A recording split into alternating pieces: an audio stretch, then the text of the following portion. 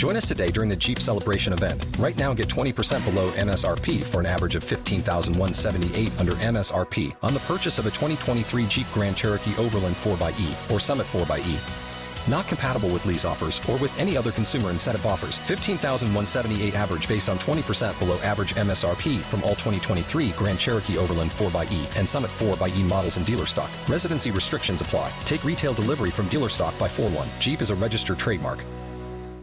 Reimagining business possibility with lounge underwear and Afrocentrics, powered by Shopify. When we switched to Shopify, our sales tripled overnight. Having Shopify at your fingertips that just allows us to kind of jump in. Start selling today with Shopify to join the commerce platform powering thousands of businesses across the UK. This is Possibility, powered by Shopify. Sign up for a free trial at shopify.co.uk/green. Go to shopify.co.uk/green to start selling online today.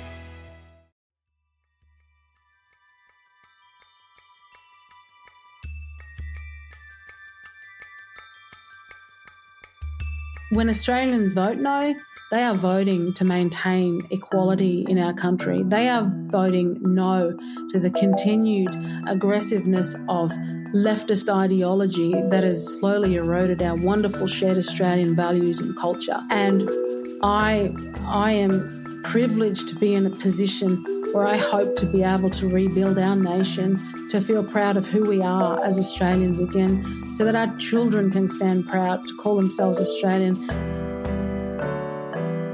Hello, welcome back to the Brendan O'Neill Show with me, Brendan O'Neill, and my special guest this week, Jacinta Nampijinpa Price. Jacinta, welcome to the show.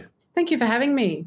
I've been itching to speak to you for a long time about so many things, but of course, today I think we have to talk about the big thing, which is the Voice to Parliament referendum that is taking place in Australia and which voting will take place on the 14th of October. So it's coming up very soon.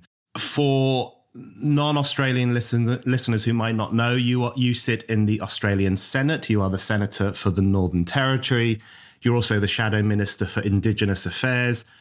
And you are one of the leading voices, if not the leading voice, I would say, over the past few weeks in saying no to the Voice to Parliament. And this is a voice that would allow Aboriginal and Torres Strait Islanders people to make representations to government. So there's a lot for us to unpick and talk about, but I just want to ask a practical question to begin with. What exactly are Australians being asked to vote about on the 14th of October? What is the question? What is the voice that they're being asked to say yes or no to? Well, I think, Brendan, that's half the problem with this proposal, is that we're being asked to make an amendment to our constitution, and the question is based around recognition of Indigenous Australians, and they're suggesting it is through a body which will be known as the Voice. Now, the Voice will be determined after the referendum of what it looks like, who will participate in it, what it will do, what its functions are, and this will be left to the Parliament to determine. So we're being asked to sign a blank cheque as a country, and that to me is a very dangerous proposition. There is no other concept like this around the world where a nation has gone ahead and changed their constitution to provide an amendment that allows for an unknown entity to exist in it. And apart from that, it is specific to people of Aboriginal heritage. So everybody else is sort of excluded from what this concept is. So a lot of red flags for me as someone who has an Aboriginal mother and a white Australian father. So the way the Yes campaign is presenting the Voice to Parliament, so the Yes lobby, we'll get into the Yes lobby soon, I hope. I want to ask you some questions about that. But they do seem to be made up of, the celebrity set, the political establishment in the old sense. A lot of the liberal, small L liberal media are backing the Voice and want people to say yes to it. And the way the Yes campaign presents the Voice to Parliament is that it's simply a way for Aboriginal and Torres Strait Islander people, the First Peoples of Australia, the people of Aboriginal heritage, to make representations to government, to make representations to Parliament about issues that concern them, about problems that they may face that other communities in Australia might not face. So they present it in this kind of quite bland, politically correct fashion. But as you say there, it has an inherently divisive quality, doesn't it? Because the whole basis of the idea of The Voice is that there needs to be a special form of almost racial representation for a section of Australian society. And that's one of the things that worries campaigners like you, isn't it? That's exactly right. It is identity politics writ large. And it's not just the celebrity set. It's not just the elite few, but it's the corporations, the big corporates that are backing the Yes campaign, mining giants, pouring millions of dollars. And these are people and individuals who are completely and utterly removed from the day-to-day lives of remote Indigenous Australians who live in communities that are out of sight, out of mind, whose first language is often not English, who have very little education. And it's very paternalistic as far as I'm concerned. You know, having a Warlpiri mother, most of my Warlpiri family are those marginalised individuals that live in remote communities. So I'm very aware of how they live their lives, the way that traditional Aboriginal culture plays a role, sometimes detrimental, in their lives.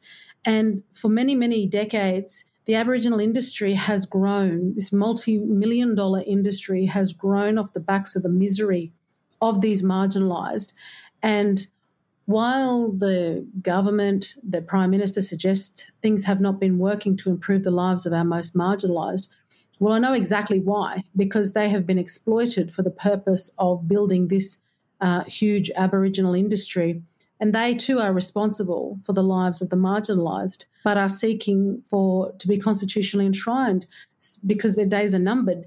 And it is separatism that has effectively maintained the marginalisation of our most marginalised Aboriginal people. But this is effectively separatism, asking for separatism within our founding document, within our constitution, and it's something that I certainly cannot support. Yeah, you mentioned there that the Warlpiri people, where your mother comes from, that Aboriginal community, and I know that they are based mainly in the Northern Territory, where you are now Senator, and also in Alice Springs, where you were previously Deputy Mayor. And I did want to ask you about the different standing of Aboriginal communities or Aboriginal peoples in Australia, because the question I have in my mind, I've visited Australia quite a few times. It does seem to me to be a vast distinction between remote communities, the kind of people you were talking about there, and Aboriginal movers and shakers in the cities, in Sydney and Melbourne, and the people who are in some ways leading the Yes campaign for the Voice to Parliament. And there does seem to be a huge difference between those two different groups. The idea that they could all be put under the same umbrella of Aboriginal heritage people with similar concerns and interests seems to me to be rather dubious. So who would the Voice to Parliament really empower? If you had this constitutionally enshrined institution, and as you say, it's unclear exactly what form that institution would take, but if you were to have it, who would it benefit? It's unlikely, isn't it, that it would benefit quite poor remote communities in the Northern Territory. It seems to me more likely to be of benefit to those who are already making a living and building some moral authority through being Aboriginal campaigners in better off parts of Australia. Well, look, that's exactly right. And you're right in that there are distinct differences between, Aboriginal people living in those remote communities and urban people of Aboriginal descent. And in that, those urban Indigenous Australians, sometimes you can't differentiate from other urban non-Indigenous Australians in our country, but our most marginalised still living closer to the traditional way of life. Under cultural law, for example, my mother at the age of 13 had been promised in an arranged marriage, was supposed to become a second wife to her older sister's husband, and chose to escape that way of life for her. But there are still, customary law in terms of all premature death or illness is thought to have been caused through sorcery, and therefore somebody has to be held responsible, and violent payback as a form of justice must be applied. And these are the sorts of, so different from the lives of people in the cities, those of Aboriginal descent, who don't have a connection to that traditional way of life anymore. They are the huge differences, but it is those who have had access to education, who have access to media, who have been, activists for years, who are pushing for this voice proposal. I mean, one of the proponents of the voice, Noel Pearson, has been responsible for, just over $550 million worth of government funding over the decades to fund many of the programs that he has initiated to improve the lives of people in remote communities. I mean, these people that are pushing for the voice, they've been around a long time. They've had a seat at the table. They've had the ear of many politicians. And I'd say that they're realising that now that we are overrepresented in our federal parliament, their days are numbered. And so this is about ultimately a transfer of power to that industry, to those individuals. So they will have power in perpetuity. And there's talk of treaties and reparations and compensation.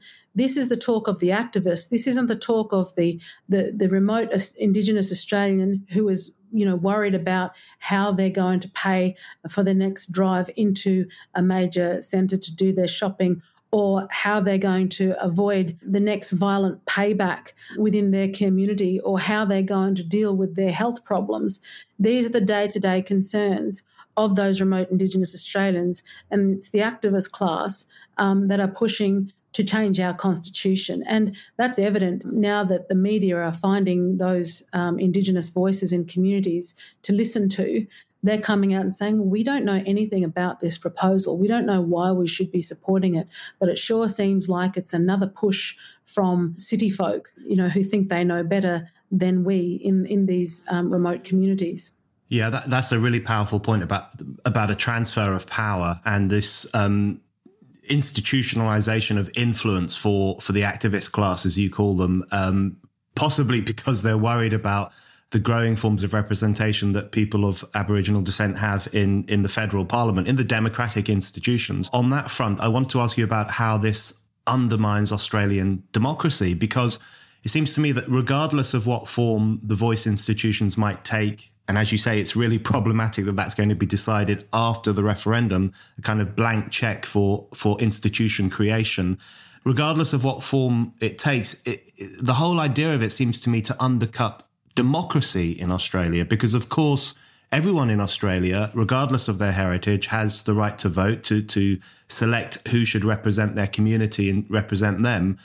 And this cuts against that grain, doesn't it? And it undermines a country that I think has good reason to be pretty proud of its democratic system. Absolutely. And Australians have, like much of the Western world, come under attack from the ideological left to suggest that we're such a horrible racist country.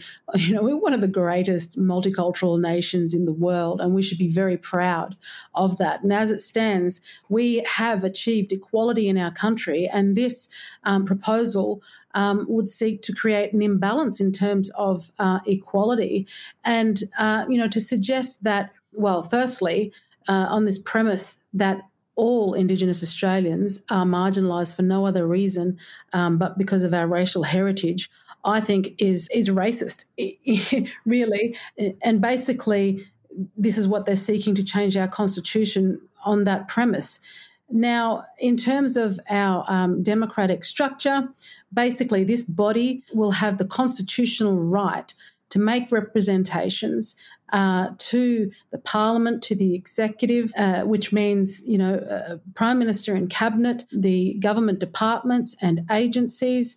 If I, for example, wanted to produce a private senator's bill to address the issue of alcohol in remote communities, to try to save the lives of Indigenous Australians, they could very well, if the voice was in existence, could very well hold that process up and determine that the changes that I want to make, the bill that I want to propose as an elected representative, is something that they do not agree with. Effectively could challenge in the High Court and hold the processes of government up, and not even us in opposition have that much power or scrutiny over Prime Minister and Cabinet ministers.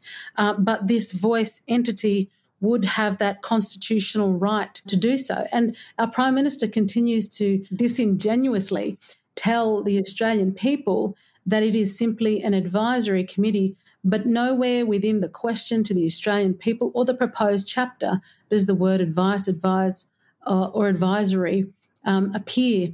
And it is a body which is the same as the High Court is a body within the Constitution. The executive government is a body within the Constitution. So it sits alongside those entities. And why should 3% of the population have an opportunity as an extra say in terms of policy and legislation that affects all Australian people? That means 3 out of my 4 sons would get that opportunity to do so. My son, who is my stepson, who can't claim Indigenous heritage, doesn't get that opportunity.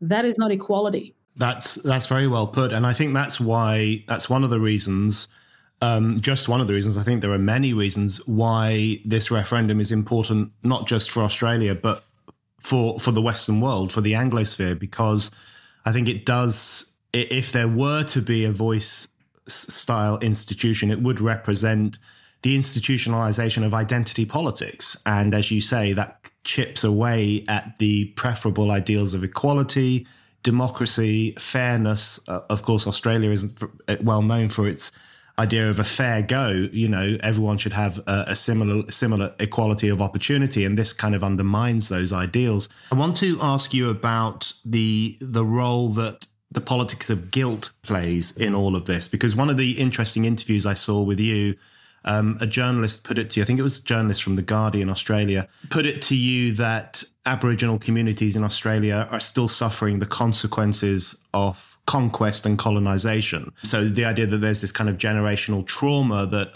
Aboriginal peoples are still feeling, as if they still feel haunted by white fellas and repressed, even if it's only kind of emotionally and historically rather than in a real sense. And you pushed back quite powerfully against that idea, and you suggested that it was a patronizing idea. But to what extent do you think the voice comes from not only a patronizing treatment of Aboriginal communities as permanent victims of history, but also from this kind of slightly off-putting sense of guilt that many white Australians seem to feel about their place in the world, about their country, this kind of sense of shame that they have. And they seem to think that the voice might help to alleviate some of that shame by institutionalizing an Aboriginal voice. Yeah, look, absolutely. I have railed against guilt politics for years because I resent when white Australians tell me that, you know, they've done so much wrong to me and my people and they feel so guilty. And I sort of think, why would you say that? You've effectively told me I'm a victim and removed my agency and told me that I can't progress without what? Empowerment from yourself as a white Australian? What is it that you expect from this situation? And guilt is stifling. It is helpful to nobody. And this voice concept is born out of guilt politics and grievance.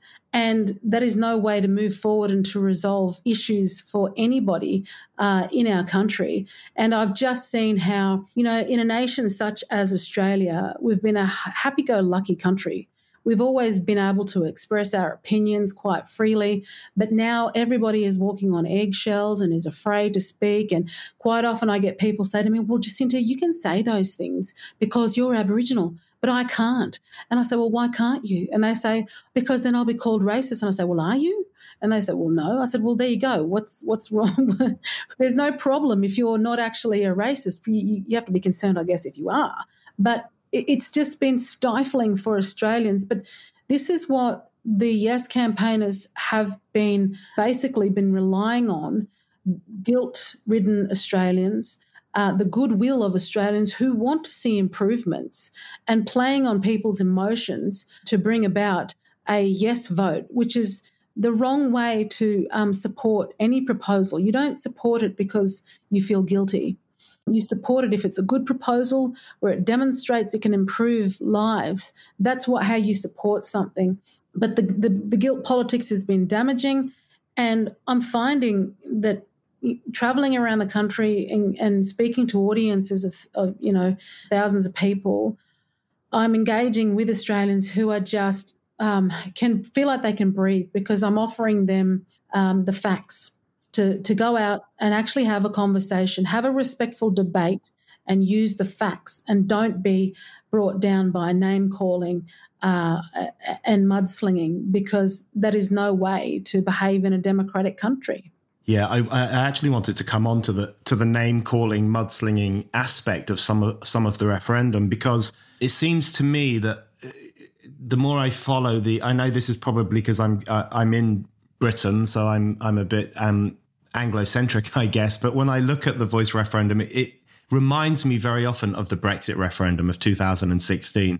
And by that, I wrote a piece for The Australian a couple of weeks ago, making this point, that it seems to me that, yes, it's a referendum about a specific constitutional question. In our case, it was, should we stay in the European Union or leave it?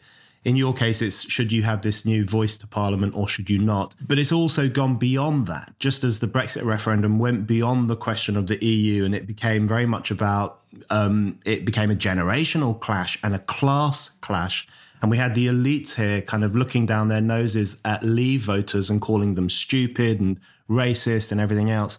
And it seems to me that a similar dynamic is impacting on the Voice referendum as well. So we had Marcia Langdon, who is an Aboriginal activist, a distinguished professor, and she's a leader of the Yes campaign down there. And she recently said that the arguments of the no leaders were fueled by base racism and sheer stupidity. Now, you're one of the no leaders, and I don't think anyone could call you either racist or stupid. But there is this mudslinging, as you say. How bad has that got? And what do you think that tells us about the Yes lobby specifically, but also about the kind of elites that are behind the Yes lobby? Yeah, look, I think it speaks volumes also about Aboriginal politics in our country, which is another issue that I think, as an Aboriginal person who's been involved in it all my life, can see the way in which, people have been controlled in communities. Quite often it is name calling, bullying behaviour, gaslighting, that the aggressive become leaders in remote Indigenous communities. And to a degree, that's what we're seeing on a national scale now, is that bullying Australians into voting or thinking or doing things in a particular way from the grievance industry. And that's what everyday Australians are now being exposed to. The downside for the Yes campaign is that Australians don't respond to, in a nice way, to being called racist and being name called and all of those things. I think it is what has effectively provided the latest polling that we've seen, a decline in the support for the Yes vote, because they just can't help themselves when they can't argue a point effectively enough or demonstrate that this is going to improve anybody's life. Then their frustrations get the better of them and they end up mudslinging. And I've been a target of Marcia Langdon's for quite some time, and really, I mean, for me, it's water off a duck's back, but it's really unnecessary. And I guess it's working in our favour in terms of getting more support for the no vote.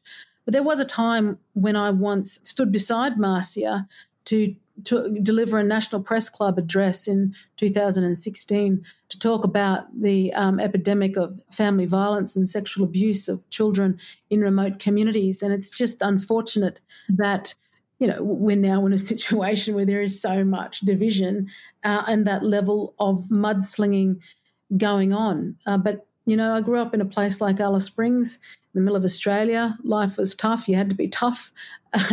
And I recognise that there are very vulnerable people out there that need their voices to be amplified. And that's why I've just got to, I guess, continue on with this railing against this proposition that will divide us as a nation.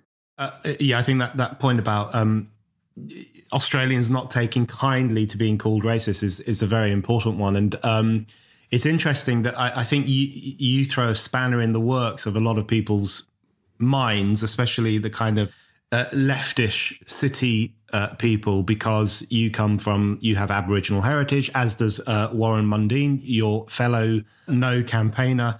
And Johannes Leek did a brilliant cartoon in The Australian recently in which he showed campaigners like you, No campaigners like you, knocking on someone's door, and then the white family, the white upper middle class family inside the house were saying, "Oh God, here come the white supremacists." So I thought that captured brilliantly the topsy-turvy nature of some of this identity politics, where I guess someone like you is even looked upon by, I don't know, Guardian reading, correct thinking, Melbourne dwellers perhaps. Someone like you is looked upon as, I guess, a turncoat or someone who is doing the bidding of the white man. Have you had that kind of abuse from people as well as you've been campaigning? Yeah, absolutely. I've had that kind of behaviour sort of toward me. It's almost like you see their heads explode when their ideas of what they think Aboriginal people, the noble savage who needs rescuing from the terrible colonists who's ruined our lives and now they need to repent.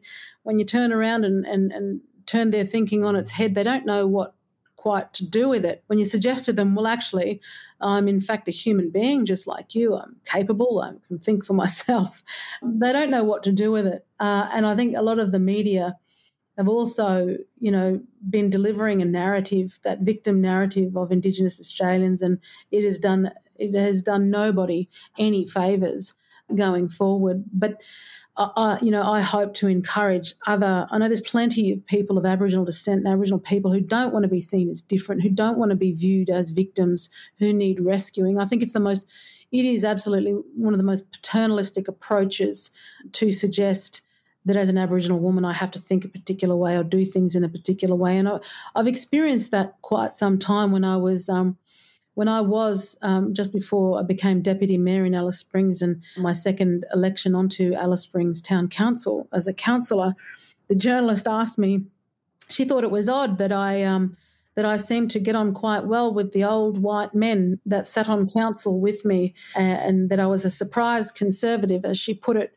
And I suggested, well, I have a soft spot for old white men because my father is one and he's only ever loved me and brought me up to consider myself a citizen of the world where I belong anywhere, I can do anything and am capable. And that's the attitude, that we have to start telling, to get away from guilt politics, to get away from identity politics, and for Aboriginal people to understand they're capable human beings, and that our wonderful country provides the opportunities for them to excel. It's the reason why my mother, although coming from a traditional background, was elected to the Northern Territory government and became a cabinet minister in the Northern Territory government. And during her time, I was sworn in by her when she was the Minister for Local Government when I was first elected to council, and that I can become a senator in federal parliament and shadow minister for Indigenous Australians. We didn't need a constitutionally enshrined voice to do that because our nation provided the opportunities for that. And we didn't get there because we were Aboriginal women. We got there because we're capable human beings. Hi, it's Brendan here. I just wanted to remind you that you can still buy my book. It's called A Heretic's Manifesto, Essays on the Unsayable, and I've really been blown away by the response to it from readers, reviewers, Spike supporters. People really like this book, and I think you're going to like it too. It covers all the insanities of our time, from climate change hysteria through to COVID authoritarianism, through to the trans ideology. And it basically makes the case for more freedom of speech, more debate, and more heretical thinking to challenge the conformism of our times. So what are you waiting for? Go to Amazon right now and order my book, A Heretic's Manifesto, Essays on the Unsayable. And now, on with the show. Okay, Jacinta, just a couple more quick questions before I let you get back to your campaigning. I think another great thing about this referendum process, from my outsider perspective, is that it has called into question the new fact-checking regimes that we all live under, particularly on social media and on the internet more broadly, because there has been a big controversy in Australia, which made waves around the world too, in relation to one of the fact checkers on Facebook and who they were really fact checking. So this was the Royal Melbourne Institute of Technology, which was an accredited Facebook fact checker. Turns out it's a pretty partisan institution. So, for example, between the 3rd of May and the 23rd of June this year, it did 17 checks on information relating to The Voice. And all of those 17 checks were targeting anti-voice opinions. So people who were on Facebook promoting no, saying, let's say no to The Voice. And it caused a big storm that this was essentially political censorship. And eventually the Royal Melbourne Institute of Technology was temporarily suspended from doing fact checks on Facebook. So that's pretty sinister, isn't it? And if that had happened to the other side, if that were happening to Yes, I'm sure there would have been an enormous storm. So you've had to face not only, as you say, the fact that Yes is backed by the huge corporations, celebrity influencers and so on, but also an attempt to twist the discussion to make it harder for the no voice to get out there. Oh, absolutely. They've been insidious in the way that they've tried to discredit, those arguing the no case. They've certainly come after me. They continue to come after me. Nothing that they've been able to do so far has, has managed to deter me. But and you're right, it's probably actually the Yes campaign that required more fact-checking than our side, especially with regard to, Peter Credlin, who is an incredible journalist and presenter on Sky News. She's a formidable woman who used to work for our former Prime Minister, Tony Abbott. But she had, we were highlighting the fact that the Uluru Statement from the Heart, which is the statement that was brought about by those pushing The Voice, and, the whole Uluru, which is our iconic land site in the middle of Australia, cultural significance to the Arnongal people and to those of us who are connected to them, but nobody else really.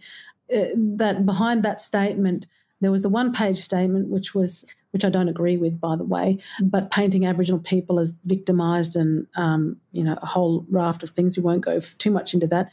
But that there were 25 other pages behind that document basically outlining the plans that the proponents of The Voice had for The Voice, the detail that the Prime Minister failed to provide.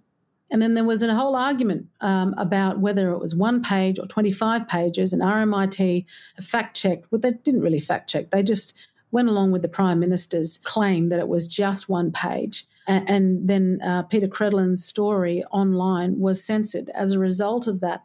And there's been various other ways that they've tried to undermine those of us on the no side.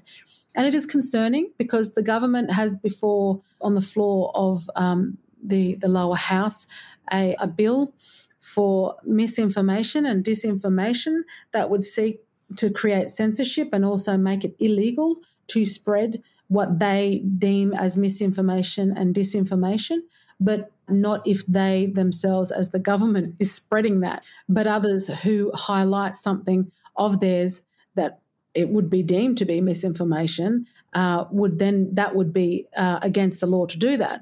So, they're beginning to really encroach on our freedoms, freedom of speech, freedom of being able to debate issues relevant to all Australians, and they're doing it in various different ways. And so it's only right that the RMIT Fact Lab have now been disassociated, that Facebook have disassociated themselves from them because of this censorship and insidious undermining of democracy. Yeah, absolutely. Okay, Jacinta, my final question for you is the 14th of October, which is referendum day, is fast approaching.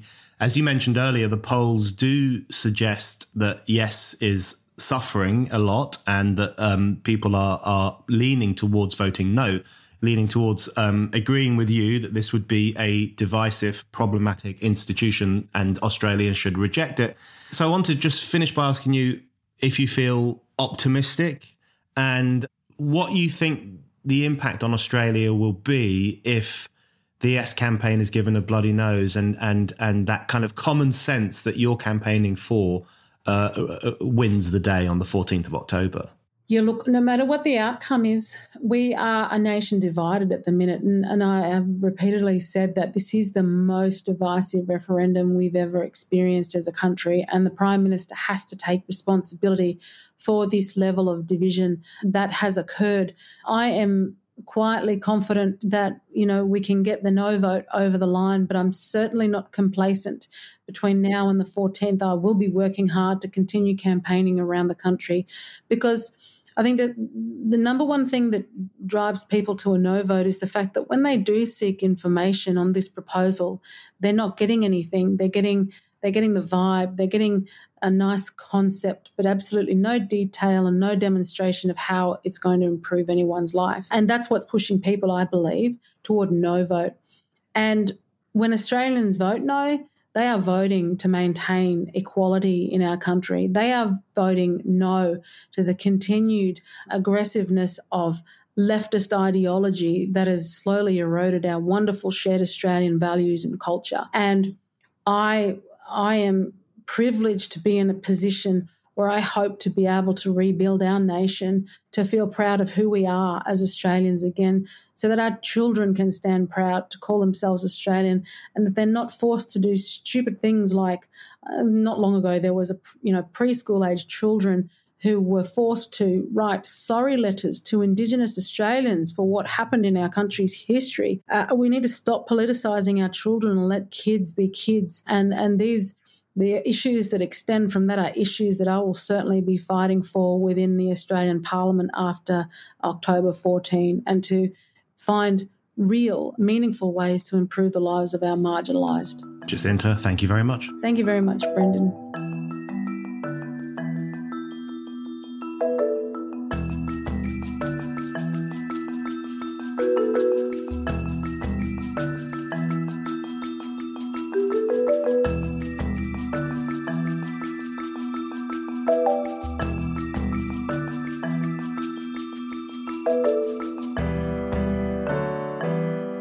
Thank you for listening to The Brendan O'Neill Show.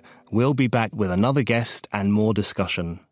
Don't forget to subscribe, and in the meantime, keep reading Spiked at www.spiked-online.com.